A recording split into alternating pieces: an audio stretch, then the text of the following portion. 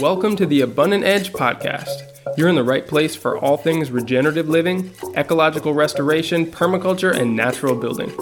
I'm your host, Oliver Gaucher. In this show, it's my job to interview leaders, innovators, and rebels on the cutting edge of their fields as we look for solutions to our generation's most urgent challenges and share these techniques and information so that you can join us in creating a healthy and abundant world for everyone. So let's get started.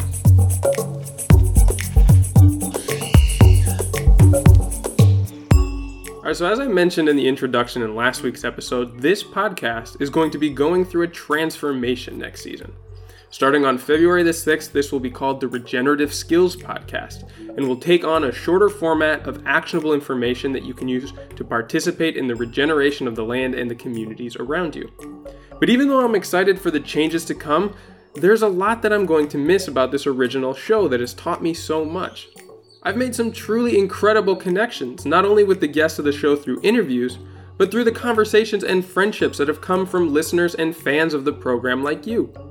I'm even now working directly with friends who first reach out to me because they love the show, and I've learned so much from the suggestions, insights, and critiques that you listeners have sent in. That's why I want to give you listeners a chance to be featured on the final episode of the Abundant Edge podcast on the 1st of January this new year. All you have to do to be considered is to send in a decent quality audio clip telling me about your favorite memory, favorite episode, or just something that you enjoyed about the show over the last 4 seasons. Tell me where you're from and where you like to listen to the show, and maybe a way that you've applied something that you learned from one of the interviews. The final episode will be a celebration of all of you listening who've supported me and pushed me to keep improving and growing, and I can't wait to hear from you directly. Just send your voice message to info@abundantedge.com to share your experience with the regenerative community. The Abundant Earth Foundation was formed as a way for the global permaculture movement to unite and better support one another. We fund projects around the world that are using permaculture, regenerative agriculture, and social entrepreneurial efforts to make a great impact at local and global levels.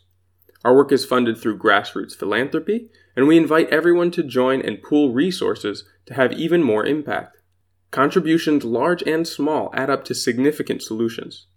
There's power in numbers, and together we can make a huge difference. To see specific projects that Abundant Earth has helped to fund, visit our Who We Support page on the website at abundantearthfoundation.org. Alright, welcome back, family and friends. Now that I've wrapped up the series on waterway regeneration, I wanted to transition into a 2-episode deep dive into an essential component of water cycle health and how it affects the land by analyzing the most essential component of a healthy ecology, and that, of course, is soil. Now, there have been a ton of new developments and research in this field in a very short time, as scientists and agronomists alike are uncovering new insights into mineral cycles, the soil food web, plant and mycological relationships, and so much more.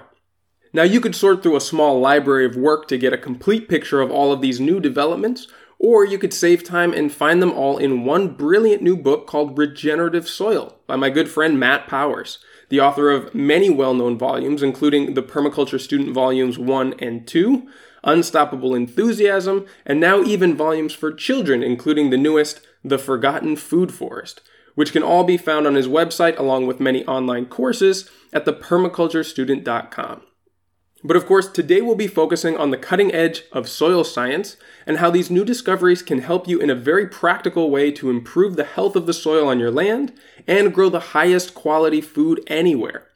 In this session, Matt unpacks and simplifies concepts like EH and redox scales, exclusion zone water, and soil amendments for any kind of deficiency.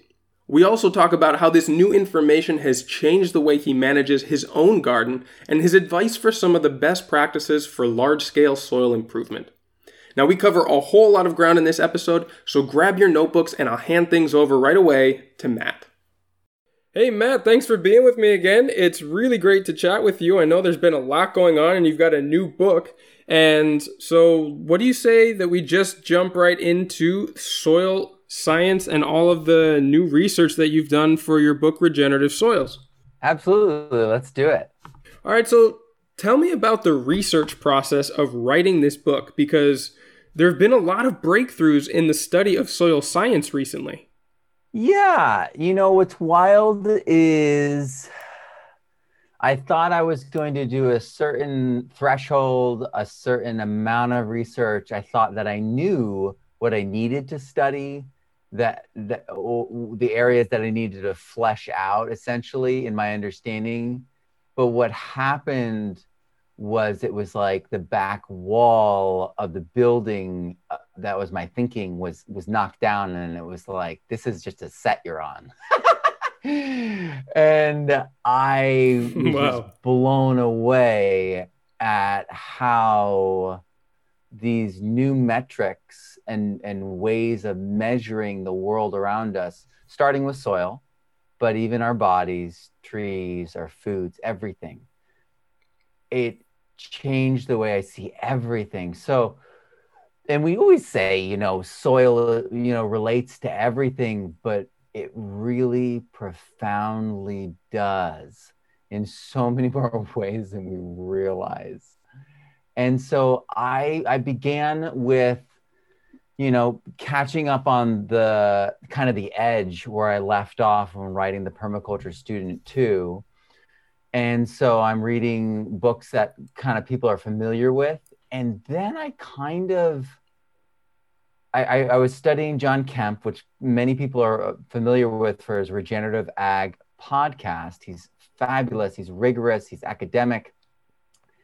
And I kind of started going down the academic published journal rabbit hole, especially the overlap between commercial farmers and market gardeners that are finding out what parts are not to be trusted, not to be disregarded, essentially, and what parts are critical to understanding soil. And it's this radical shift that is winnowing out this gold that we never knew existed. That is allowing us to really dynamically understand soil and revise our ways of managing soil and interacting with it in a profound way. So I ended up reading everything that Nature had published on soil life, the rhizosphere,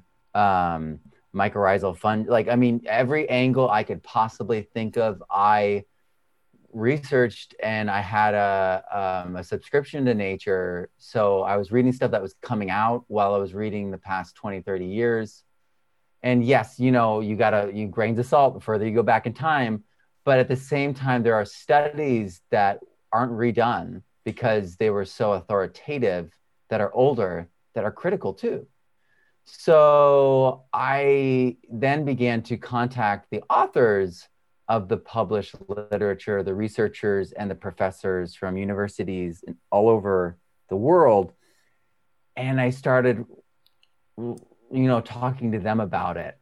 And that's kind of where I am right now in the peer reviewer stage, talking with the leading minds globally on all this stuff. And it's like going to an incredible program, a school program, but no structure, no hierarchy or someone telling me what to do or anything. But it's like the most thrilling educational experience for me. I mean, I call my website, the permaculturestudent.com, because I am the student, and I believe that all of us, when we're in our best states, are essentially like students, where we're being observant, reflective, and so it's been a long process. It took longer than I expected, but it's involved reading thousands of studies and thousands of pages of information and developing a fluency at a level I didn't expect having to do. But I'm grateful that I was I can pushed imagine. to this higher level. Well, so look, it seems like in our society at the moment, in general, people have a better understanding of technological processes than biological ones. But in this book, you've helped to bridge the understanding by using computers as a metaphor for soil. Could you break down how that works for listeners? Yeah, maybe I should just start with how I thought of that originally. Well, when we look at soil, there's a few dominant metaphors, and I didn't like any of them because it didn't take into account the biology and really the organic matter as well properly. And so I was like, how can I convey this in a way that everyone will understand, especially people who have grown up in a world with like computers and devices and technology. Like you said, we're technologically fluent in our cultures. And so I just had that in mind that I had, and actually, this is a goal of my work. It's an unstated goal, but one of my metrics for success is that I have a metaphor for every key concept. Um, because that's how we learn and really remember things, I do believe. And so when I learned that clay, sand, and silt are different fraction sizes, and they're like drastically different. Like sand's gigantic, but they're different fraction sizes of silicates, and like sand, silicon and oxygen. Those are the two most abundant elements in the crust of the earth. So it's really fascinating when we think about these things on an elemental level, when we actually engage in the chemistry through the biochemistry, through the biological functioning, that we see this amazing, amazing series of events and changes that are critical to all life happening.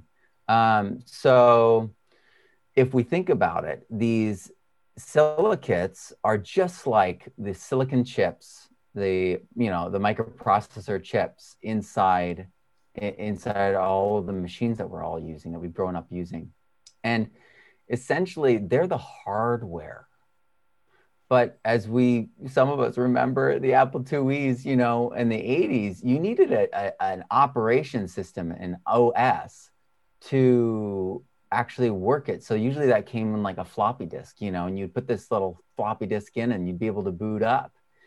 And the reality is soil's kind of like that. And it's the organic matter that is the program. And you can put different types of organic matter in and get different kinds of operating systems. You put in really bacterial dominant, really alkaline stuff, and you're going to get an oxidized alkaline reaction or a predilection towards reaction in the soil. And so it's the programming that we put in, and it's also amazingly the battery. So in the soil, organic matter is a reservoir for the protons and electrons that are being reduced, which, in chemistry terms, reduction is the addition of electrons, which, are negative. Or yeah, well, protons are positive. But this reduction is coming down through the plants, and it's adding energy into the soil, and it's being stored in the organic matter. And we can see this happening in our own gardens. And those of us who have worked with really healthy plants see this soil response, and it's absolutely amazing. And it's because when we have that soil organic matter, the plants can actually finish photosynthesis properly. And so people say, soil organic matter is the housing for life. And that's true, but it's also the operating system for the users of this metaphor. The soil organic matter is the housing, but so is the biochar that you could add, which is more like hardware to this system. But the fungi, bacteria, nematodes, protozoan, all these different microbes, and they're groups that we're talking about, because we can get down to the individual level and talk about them individually, because they do have amazing characteristics when you do that. But just in general, all these groups of microbes and small soil animals are the actual chemists. And because I was able to make the biochemistry connections, showing the flow of energy, showing the flow of cycles between all the different minerals, we actually can see now how the biology is the primary driver in pH and EH in our soil, and they are the drivers of the soil. So they're the ones that are going to be doing the chemistry for us. We try to do the chemistry. We thought we were the users of soil, but we're so ham-fisted at it that we've destroyed the soil with chemical ag. And it's on the backs of generations of tillage, which also destroys soil.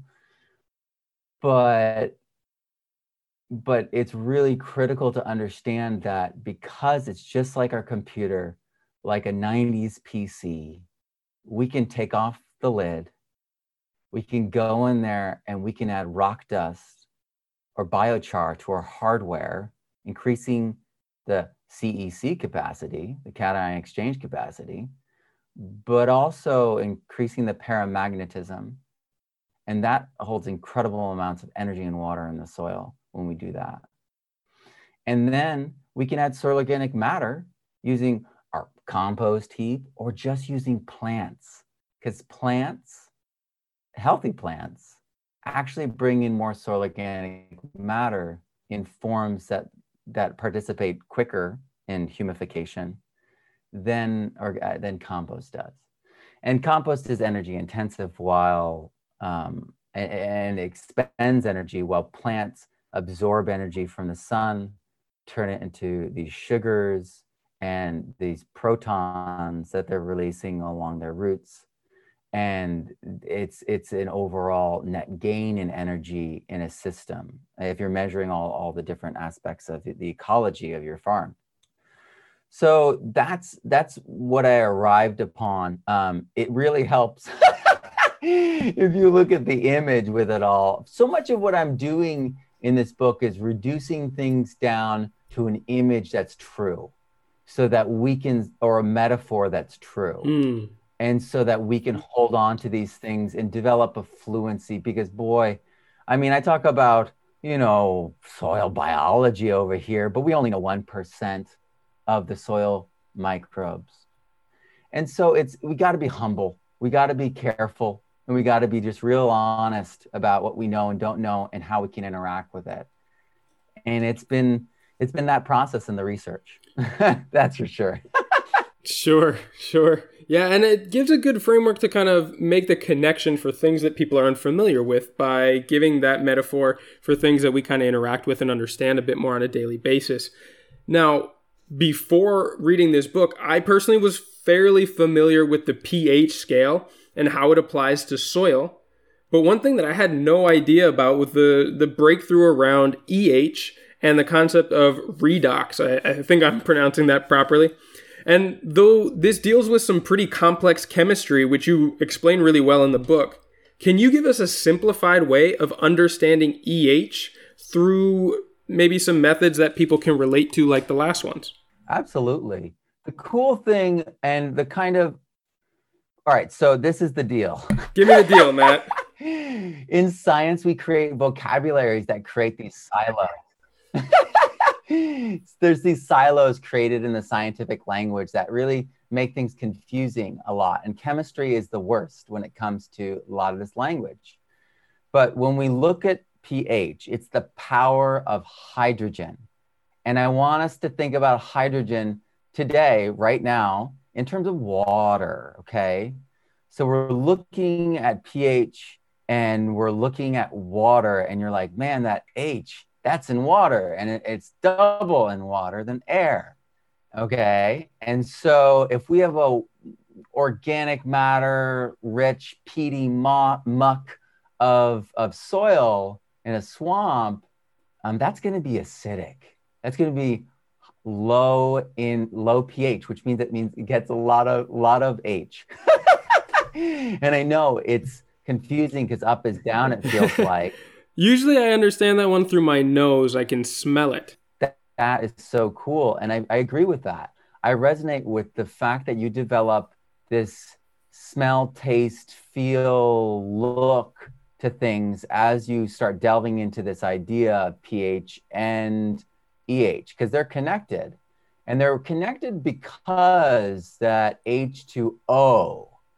Now, oxidized soils, sandy soils, dried soils, they're going to be more oxidized and alkaline. That means they're going to be high on the redox scale, high on the EH, which is how oxidized things are. And what's really kind of interesting, fascinating, and maybe to us in chemistry class would have been frustrating, but here it makes sense. Electron gaining is the opposite of oxidation. To gain an oxygen is to gain an oxygen as an element in a relationship in the soil is to lose electrons. And this is true of all chemistry. But so when we oxidize our soils, when we aerate our soils, we are losing energy from our soils. We are also oxidizing minerals, which makes most of the minerals insoluble to plants.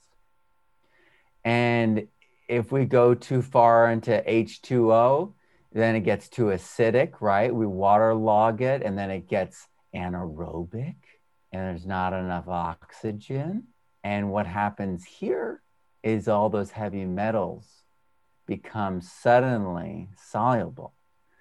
So when we look at this, these two scales, these interrelated scales, we actually can put them together and make an X and Y axis.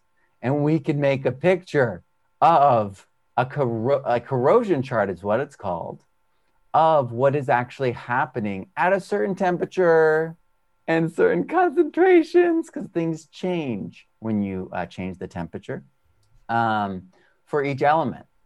So we suddenly go, oh, wow, when it's really acidic, this is the form of aluminum that's present. But, oh, when it gets, up to 5.5, it goes into an insoluble form, except at this level of oxidation, except at this, you can actually see it. It's really incredible to use these new tools to diagnose, but to go greater, like you said, into a fluency. You begin to see those sandy soils and go, oh man, any form of nitrogen that goes on there in a couple hours, it's going to be nitrate. You're going to need to water 4 times as much on this soil to even allow this plant to take up that nitrate and turn it into ammonium internally, which is going to make the plant more alkaline in the process. So you suddenly start seeing all these domino effects of these things you start to be able to observe without any measurements. Once you start getting fluent in this stuff, you see it.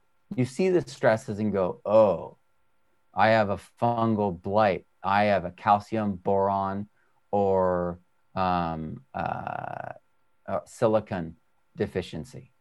You suddenly see what needs to happen. You're like, oh, I need to lower the EH of the soil. I'm going to put on some EM and lower it 30 millivolts in a few hours. And you begin to see what needs to be done, how to do it, and you don't need the measurements because you can smell it, you can see it, you can feel it. Though I would say that the testing is really critical to do as an experience and as a vital check. Because in the Midwest, there's soils that don't have selenium. You might be in a sandy soil area with very little of much of anything, and you're building from scratch. And you might have toxicities that are critical to address and are very addressable, as I talk about in the book. I mean, it's really incredibly hopeful what we can do in the face of some of these crazy things that can be in our soils. Yeah, that's what I got from it too. There's a lot of hope around these ideas that seem super complex based on, difficult science and I guess advanced examinations and testing measures. But you always find a way to bring it back to what people can do without those as well. And while those are certainly useful, they can tell you a lot of things that your basic senses can't, or just regular observation can't go down to that level of specificity. There are solutions for all this stuff that are approachable for just about everybody. So in practical terms, what does it mean for soil health when we talk about being out of an ideal range for EH or pH? Because, like most things in nature, it seems to revolve around a healthy medium, sort of a sweet spot of balance between the extremes of where it can range to. Great question. So while we look at the soil and we look through pH only, we miss this range along which a lot of the viruses and pests are traveling. And so while you're like, I'm in the ideal pH, what's going on? And your plants are just being eaten, you might be in the wrong EH. And that is exactly what's happening. You might have a deficiency or a toxicity, or just an element that's a little too high can actually antagonize another and make it unavailable. So I think it's incredibly useful to develop an understanding. So you develop the eye for this. And I think the other thing, to just dip back to what you were saying, is about distinctions. One way to define intelligence is to define it as the ability to notice or iterate distinctions. And the number of distinctions you are aware of denotes how well you understand that thing we're discussing. And what happens when you kind of get introduced to this science in a way that's digestible, like color-coded charts that are directly related to like high pH and high pH. Those are sandy alkaline soils that are oxidized, that are dry, but reduced acidic soils, those are the peat mosses. Those are the bogs. And in between those is the ideal, but monitoring the EH and understanding that we really need to allow for plant roots and soil microbiology to control these things, because in the no-till situation, they draw it right to hover around neutral in the soil, while in the root zone, they're down to 3 to 4 pH. So we really need to let them do their work and their thing, and this will all play out really, really well. And while we diagnose these things using these charts and we learn to see them, like you can see that the top right of the EH-pH chart is not where you want to be. It locks up all the nutrients and creates some toxicities, but it's mostly deficiency. And you don't want to be in the bottom left where it's acidic and overly reduced, because that's where heavy metals toxicity comes in. And of course, the pests, viruses, oomocytes, bacterial and fungal pathogens, they are all hovering around just off the path in the ideal zone. So it's really helpful when you look at the picture.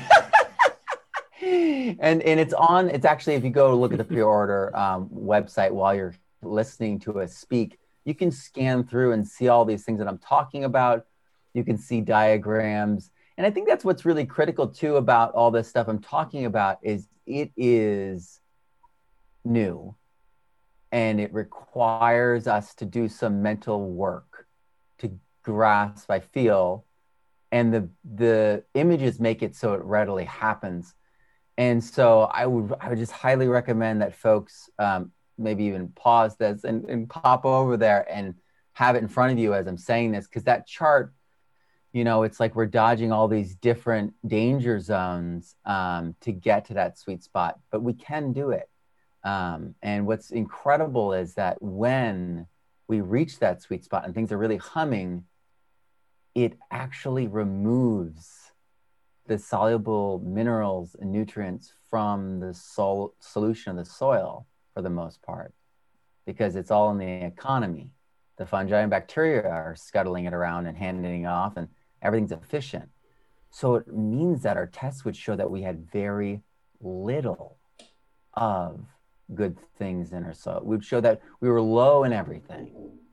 which fascinated me because if we apply that to so many of the things that we're worried about currently, if the cycling of carbon increases in its capacity and pace, will outpace our release and we'll start having drawdown happen in an aggressive and new kind of like a z-axis on the chart here, opening up new possibilities. Man, yeah, this concept is really interesting to me, and I look forward to finding new ways to apply it when I actually go out on sites.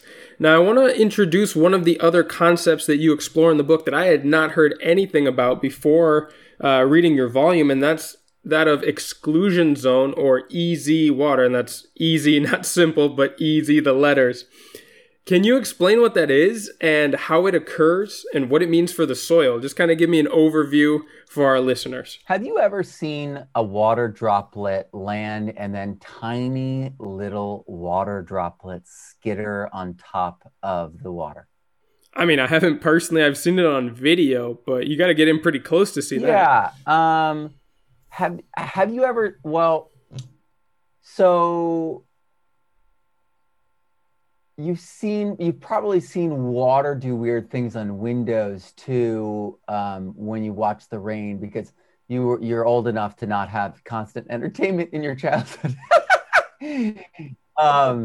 There's physics going on, and there's attraction among water droplets, and there's something going on there that many of us can easily observe and understand.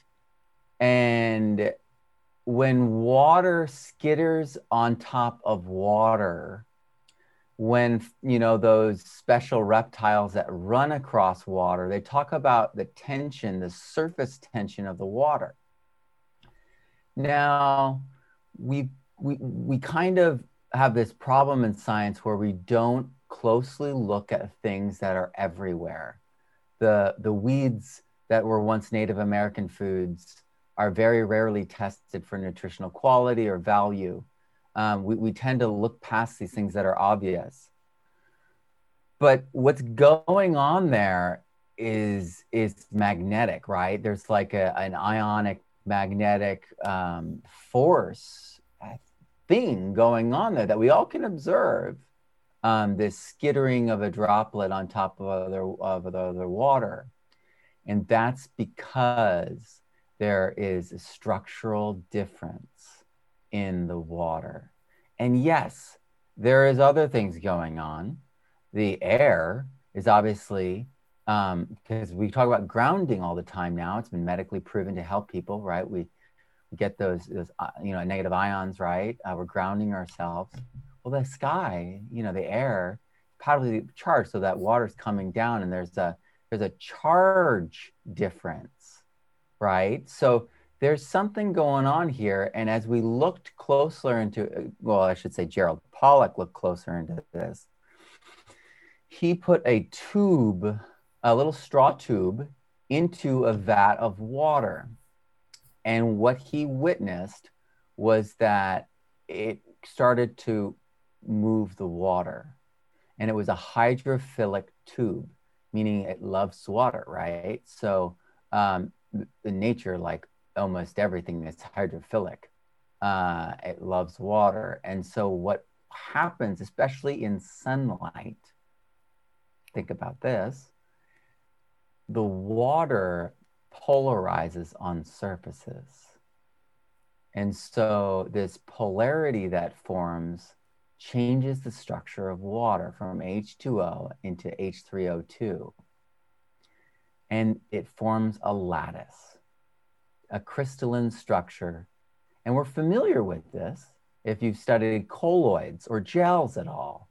Some of those crystalline structures are formed. Some of them are not formed in orderly. But this is an orderly, I think a package just arrived. My dogs like to warn us. But it forms this orderly lattice work, and it does something very peculiar. It actually can conduct electrons and protons, and so it's a semiconductor and a superconductor. So it can conduct these things, but it also can do it instantaneously.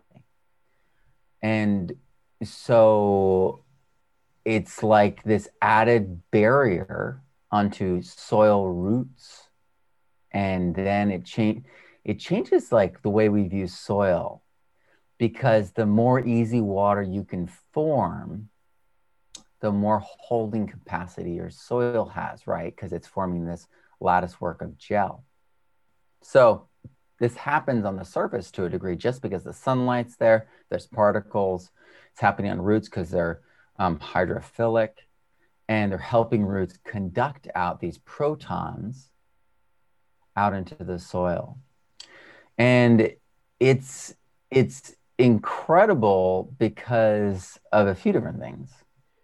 This is what explains how trees, using their transpiration, the water transport in their the plant body, to in less than 4 seconds conduct an element or a molecule from the root tip to a plant like leaf. And it's like a mag, and this is John Kemp's metaphor. I should give him credit from our last conversation, but it's like a maglev train upward, an elevator. And so it's zooming, and we've all played with magnets and felt that feeling of it just can go. There's no friction. It's just soon, effortless. That's what's happening. And because that's how fast these things can travel through these pathways, when we have soil life that's robust, when we have the water to do the things that they can do, it's no surprise that we're conducting. And I say conduct because that's how these things are. It's bioelectric. They're conducting, minerals and elements and nutrients all over the place very quickly, across fields, between plants. Because I won't get too far into it, but like bradyrhizobia can share the nitrogen it's fixing. Other rhizobia that has been documented so far cannot. And so these things are happening in real time. They're happening so fast that we definitely probably can't track them unless we are doing like this test where we put a radioactive isotope into a plant root area and they suck it up and we track, where it went, because it is happening so ridiculously fast, and it's so complicated and powerful when you look at it on a nanometer kind of process, that it can be humbling. But that's what's going on, is you have the ability to step into the complexity, but to recognize it in a way that's functionally pragmatic. You can see how these things work. They're knowable. And this is a tangent, but it's connected. The author of Born on a Blue Day, Daniel Tammet, I believe his name is, he can recite pi. He's internalized this incredible mathematical thing, and he's on the spectrum of autism. But that's and being able to internalize these great things and then instinctually understand them at such a great depth means that all of us have this capacity to make science and math and even data into these pragmatic, easy to understand, actionable observations. And so I really, really value this experience that I've had personally, because I see the world completely different. I'm excited to talk to Dr. Zach Bush about what's going on in my gut from an EH perspective now, from a redox perspective, because I know that's what he figured out. And that's what his breakthrough is that he is moving in a new modality, and he's changing the charge on the actual membranes of the human cell, which literally is what we're talking about here. So I am extremely excited, not just for soil, but for me personally, because this is a breakthrough that it's going to interconnect our bodies to the soil in a way that is never going to part it. We're never, in the future, we're never going to be able to separate our human health from the soil, from the research that is being done right now. And the book leads you to that in a way that doesn't like point it out, in a way that allows you to just understand the data and go, wait, but doesn't this mean that? And I think that's the best. Well, because when it comes down to it, we're all made of the same stuff. And when we're dealing with things on a chemical and a physics sort of analytical way of breaking down the elements, the building blocks that make up all life, there are crossovers among things that support the natural function of protozoa, as do the cells in a human body. And by being able to understand how they transfer energy and move nutrients and permeate cell walls like you've explored in this book, obviously this is through a lens of the health and applications of rebuilding and regenerating soils, but this is applicable to all forms of life as well. Yeah, I immediately understood why I was always felt healed by sauerkraut, because it's a fermentation, there's no oxygen, and it's extraordinarily reduced. So it's high in electrons. So me taking it in gives me cellular energy, which allows me to be more efficient at digesting my food. Which is crazy cool. That's one thing that you and I was connected on, because we've both kind of suffered from digestive problems and come to a lot of similar conclusions about the treatment of the gut biome and figuring out dietary ways to rejuvenate our energy and fix the digestive process. And being able to see it through a lens like this, through the exchange of electrons, like you're mentioning, is a really cool analogy for it. Yeah, and again, I'm not a doctor, but I'm excited to kind of ask some just incredible questions that I now have to someone who is studying this. And I feel like that's what truth does. It opens up so many more questions. Well, so along those lines, like we've got into some pretty heady new discoveries in biology and in soil, but at the same time, the book has a long list of actions that people can take to amend their soil, depending on whatever challenges they face, whether they want to dive deep into the academic learning of it or just want to work on the practical side. So are there any soil treatments that kind of apply broadly to just about any deficiency condition?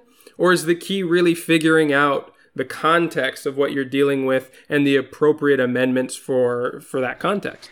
Yeah, that's a great question. I would say that the common answer 3 years ago would have been compost. But I don't think that's such an easy answer any longer. I would say healthy photosynthesizing and fully photosynthesizing plants are going to change soil. And if you get the proper ones that are like biotillage, right? Biofertilizer, then you're going to change your soil faster. And so and caveat, right? I'm constantly using effective microbes, EM, that I brew here at home, and I have some that I've gotten from Terra Organics, and I love them. I've gotten some from Cuauhtemoc Villa, who learned to do exactly what they're doing at Terra Organics in the same like workshop as the owner of Terra Organics, and we're all friends. And I really use it and brew it. I've got 20 gallons behind me right now in big barrels, and that reduces our soil. I'm in an oxidized area. I'm in a heavy clay area, and so I go from sand to clay, and so by bringing in consistent EM, I'm kind of reminding the EH pH to head back towards pH 6.5 to 7 in the ideal zone of EH as well, which is 400 to 450 millivolts. And so I'm constantly kind of like knocking on that door, being like, up, up, up, get back down there, you know? And so it's Mm. really an incredibly useful amendment that we can create at home on our own.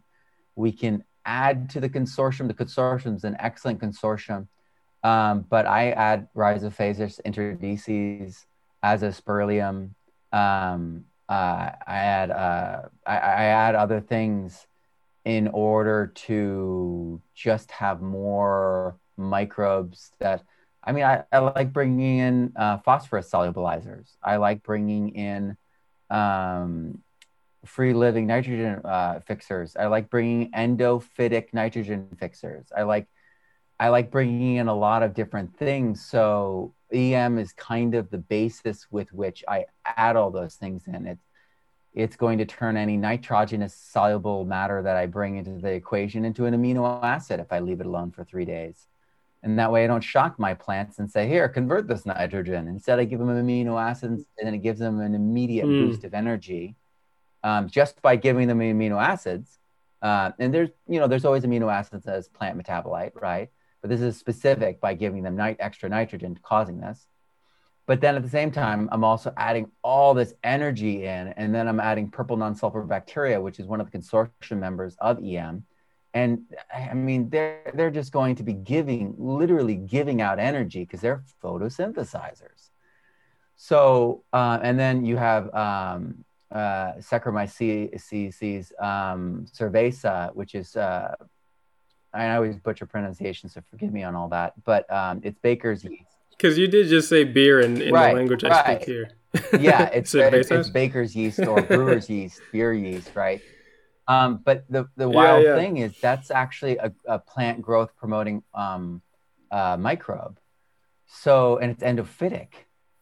So this entire time, we're adding this to these drinks when in fact it's we have healthy soils and we're participating in just regenerative soil practices, it's already in the soil. It'll already be in your plants.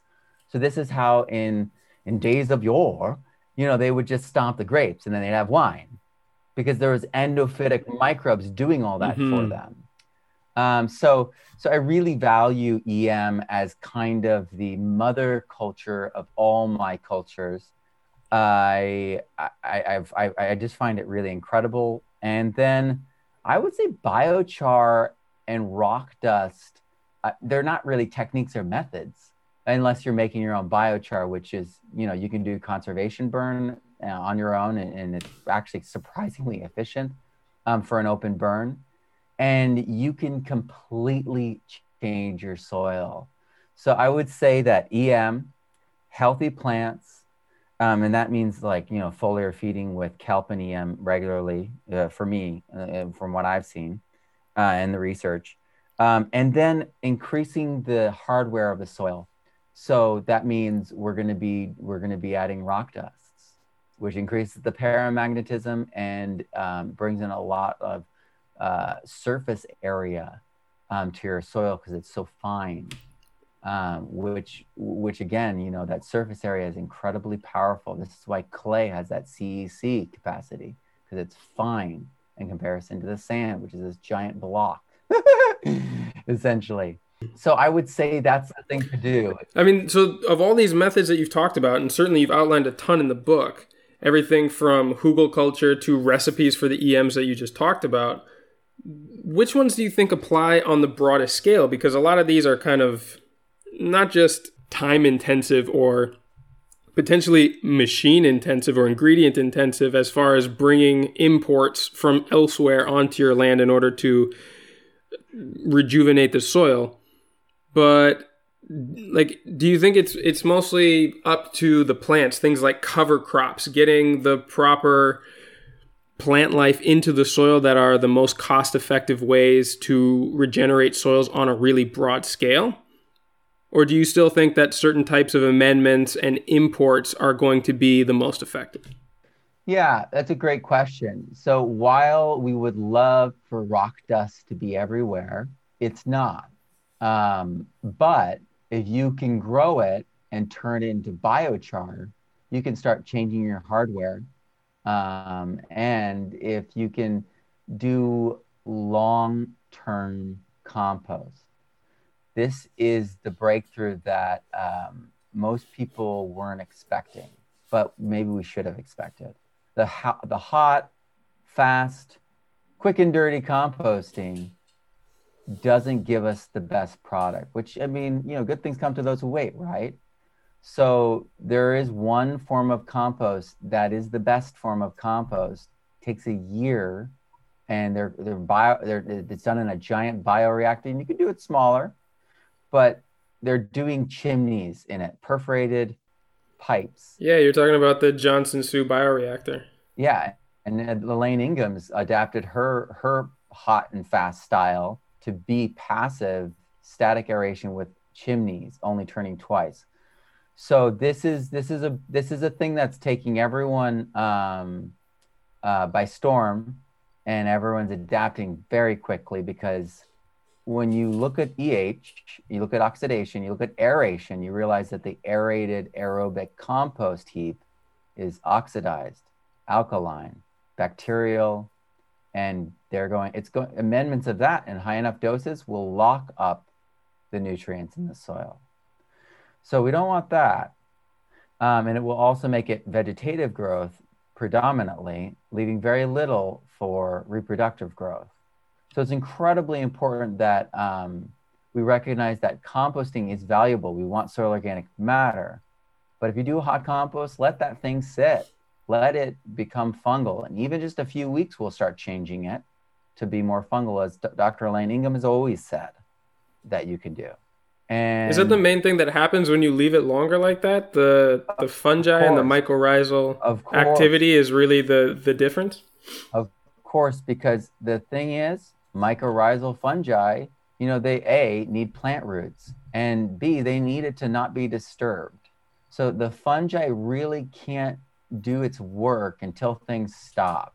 And because of the secession of the soil, because all photosynthesis in soil and on land is acidifying. In water, it's oxidizing, because the oxygen they release goes into the water, which makes sense, right? Yeah, yeah. And so, like, along these lines of recommendations for people and takeaways from the book, what are some of the major things that changed about your perspective and the way that you interact with your own soils after doing all of this research? Well, I was like the compost man. Elaine Ingham has long been a mentor and friend, still is. And many of my students have taken her courses. And I now use the plants much more, biochar and rock dust. So, I mean, you can use 9% of the soil profile in biochar, like you can amend to 9%. And that it holds 3 times as much water in its mass than its mass, the biochar. And so I just have really started to look at my soil completely different. And then also understanding that unless my soil is in a certain condition, it's a waste of money and water until I get it to that spot if I'm trying to do certain things. So if I'm like, oh, I want a high yield, I want beautiful crops, I want nutrient dense, and the soil's not there yet, well, all those goals need to be tabled until that soil is ready. And so I've always been a soil grower. I've always like kind of companion cover cropped everything. And it looks wild, it looks bushy, it looks fun. People have really, latched onto that. But now I'm kind of to the point where it's like, I need to lean harder into that and use the plants as these incredible antenna, which they are, for energy, both electromagnetic and also taking in the sun's, solar radiation and transmitting it to other forms of energy, and conducting that energy into the soil in ways that have long long-term staying power. Because when we have stressed plants, they release monosaccharides. And I know we have that metaphor of the soil that is cakes and cookies, exudates. Well, there's excretions and exudates too. And exudation is like a shotgun blast at first until they start a conversation with an individual microbe, and then it gets sophisticated. And it's the shotgun blasts of monosaccharides, simple sugars, that draws all the pests, all the bad things, and lets the soil food web know, hey, can you, help me like step out, bow out quickly? And it's polysaccharides from the healthy plants that are immune to pests. Up to a certain threshold, they start beginning to make polysaccharides. And then as they head up towards higher levels of immunity, get this, they reinvest in the soil lipids, fats that they developed internally. So, I mean, I get the photosynthesis, they're investing in the soil, they get this great return, but now at their highest levels of health, what do they do with their investment? They invest in their seed and fruit, no doubt, but this return of lipids, of fats to the soil, along with polysaccharides, which are long chains of carbon, long complex sugars, and it amplifies, just like you would a guitar amplifier. It amplifies soil humidification through mycorrhizal fungi. So I can't kind of get away from that. And so I'm like, you got to go with the good plants, and then you got to feed your plants. So I want to hold water in there as much as possible, because that automatically, like we talked about, lowers the pH because you got that hydrogen, and then holds more water. There's more H than O, and it's also not a form of oxygen that not people, but microbes are using to oxidize things with. And so you end up with a more lower pH, more reduced soil. And so I would just be like I do now, foliar feeding things consistently, letting the plants do the work, and moving outward in a nucleic fashion. So I did the thing that I usually do, which is go as big as possible, but then I ran out of water. And then knowing what I know now, it's not so cool to be like, oh, look at this plant. I barely gave it any water. It still gives me seeds, and it's this hardy thing. And that's cool, but that doesn't help the world. That doesn't help your future. It doesn't help with nutrient density. You know what I mean? It just shows that it could happen. And so I lost my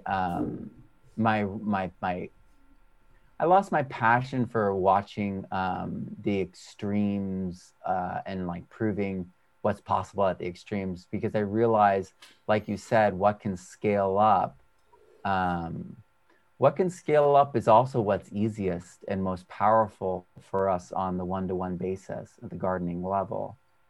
And that's... Well, it sounds like you really just put all your efforts there into the soil more than, just the abundance of plants and all the potential of what can grow in a space and in the extremes of conditions like you mentioned. And by putting or redoubling your efforts just on the soil, you've seen not only the possibility of what can come out of it, but some of the most beautiful expressions of those plants, because they really have what they need to thrive. Yeah, it's been actually kind of interesting. This is the first year that I've had melons that tasted better than any melon I've ever eaten from a store or otherwise. This was, and this was the first year that like growing tomatoes was just the easiest thing in the world.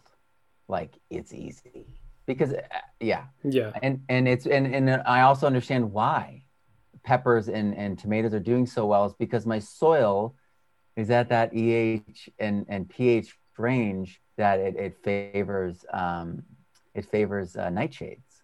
So if we look at the classic Elaine Ingham chart that I adapted with her for my books, we're like 2 or 3 sections in from the left when we ideally need to be 2 to maybe even 3 more levels down. So it kind of it's humbling, but it's such a deep I'm deeply informed now about what's possible, why certain things are the way they are, and what needs to happen to climb this mountain, right, that I'm working on. I'm on 90 acres on top of a mountain, but there's not enough water. The well goes dry for 3 months of the year. It's a super challenging site. And so I'm really understanding what's possible and how it needs to move forward. Like, for instance, we're going to be doing large scale biochar. I'm going to be watering it down probably with, pre-treating it, I should say, with iron sulfate, so that when I make this biochar, it's all highly magnetic. So it will hold nutrients and water in the soil at an incredible level. And it will also reduce the fire potential of this landscape just by holding more water, but also by taking out all the brush and all the overgrowth, which is, I'm in the fire area. We had a 2-acre fire on our road 2 weeks ago. So we are in the most dangerous possible place that we could be, it feels like, often, because we're on a very long road off of a very long backcountry road. And like the day after, and I got nothing but love for everyone. That's me. I love people. But after that 2-acre fire, driving down the road and seeing someone walk along the road smoking a cigarette, was like, yeah, I can only you wanna, imagine. like, scratch like a chalkboard for me. Like, that's what it is. And I try not to get intense, Yeah, I right? don't Because then blame you you. start spiraling, and then you start looking and scrolling through the news and all that. But the reality is, we can change these landscapes. These landscapes are extraordinarily stressed. And this is something that I have not really revealed publicly many places, but California was all logged. And the way loggers get logs down is they create these roads that point towards the actual watershed downward.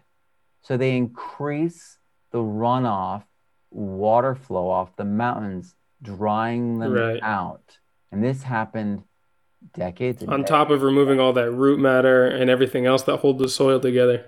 Yeah. And so we suddenly have a situation where we have people, yeah, they held back fire, no doubt, but they literally re-engineered the landscape the opposite of key line design, folks.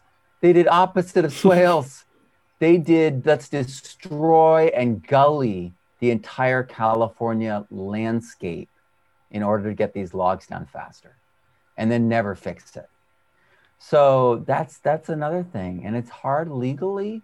And people who are in California will know what I'm talking about. But it's really hard legally to do some of this work. And it's hard permitting wise, cost wise, to pay for it, because it costs so much to do anything. To just get the permission, you have to pay to get permission, that when you get down to doing it, it's just like you already lost all your money. And I know so many people that have tried this, started the process, and then they make up things in the middle of it. And I'm talking about family members, people I know dearly, who had homes that they were going to build in California and instead were continuously extorted by local politicians and like bureaucrats out of their ability to do this. And this is the number one reason we have homeless, is that it is impossible to build affordable homes in California, Washington, and Oregon. Anyway, sorry about that tangent, but it's like... No, it's okay. It's all relevant topics, yeah. Yeah, and permaculture, we talk about creating affordable housing. One of my good friends, man, I'm getting chills talking about him. I love this guy, Miguel Elliott, can make homes for basically nothing out of clay, which is everywhere here. And these houses are fireproof, yet they're illegal. And they're earthquake-proof, fireproof, they're cheap, they're honorable structures that people can create themselves with their hands and have dignity and self-respect. Man, whew, I feel like my heart is so stirred deeply by the plight that we are all in right now, because it's like their situation is as tenuous as ours is, perched on this mountaintop with these fires happening. Our whole society, in various ways, some overlapping and may feel unfair to those people, but it is this poor design.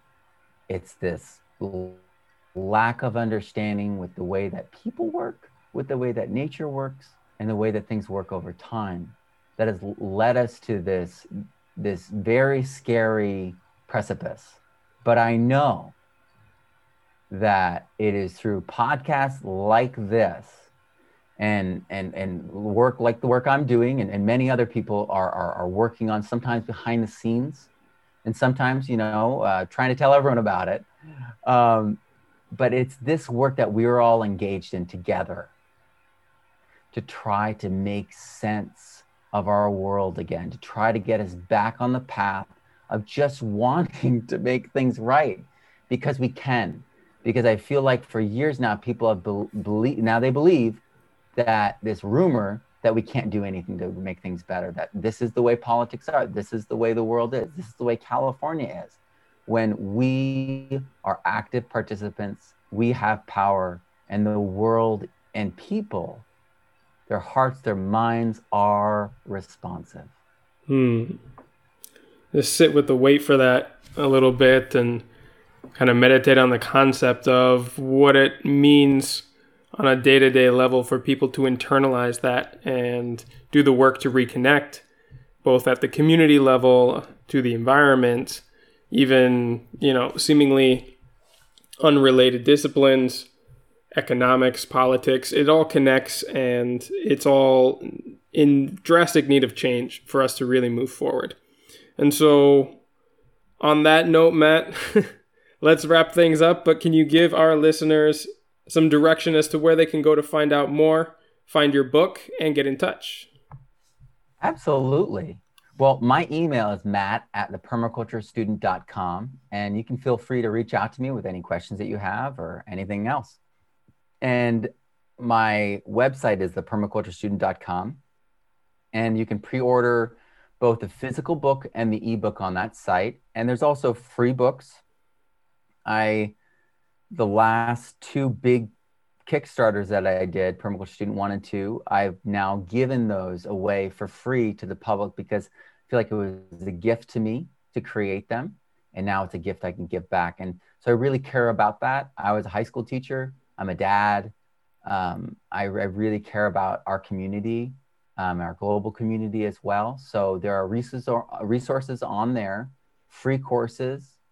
And if you're homeschooling or if you've got young ones, there's fun stuff on there too as well. So that's thepermaculturestudent.com, and you can reach out to me at matt@thepermaculturestudent.com. Thank you so much, Oliver. Man, it was wonderful to connect again, Matt. It's always a pleasure to talk to you. Thank you so much for the work that you do and all those great resources that you put out there, and I look forward to talking to you again soon. Absolutely. Thank you. All right, that wraps things up for this week's episode. If you enjoyed this interview and want to find more like it, as well as articles and other resources, you can find the full library of previous podcasts at abundantedge.com. The best part is that you can search by category, topics, or keywords on our brand new website rather than scrolling through more than 140 interviews. I've spoken to experts on everything from growing your own food, building homes from natural materials, beekeeping, vermicompost, permaculture design techniques, and so much more. Before we go, I just want to say thank you so much to those of you who have taken the time to reach out to me via comments and emails. Your input helps a lot in making this show the open conversation and exchange of ideas that it's meant to be, and it helps me to make better content on the topics that you're interested in. If you have any insights, advice, suggestions, or questions, be sure to send them to me at info@abundantedge.com, and I'll look forward to being in touch. New episodes come out every Friday like clockwork, so don't forget to subscribe to the show through our website or through your favorite podcast streaming platform. And I'll catch you on next week's show.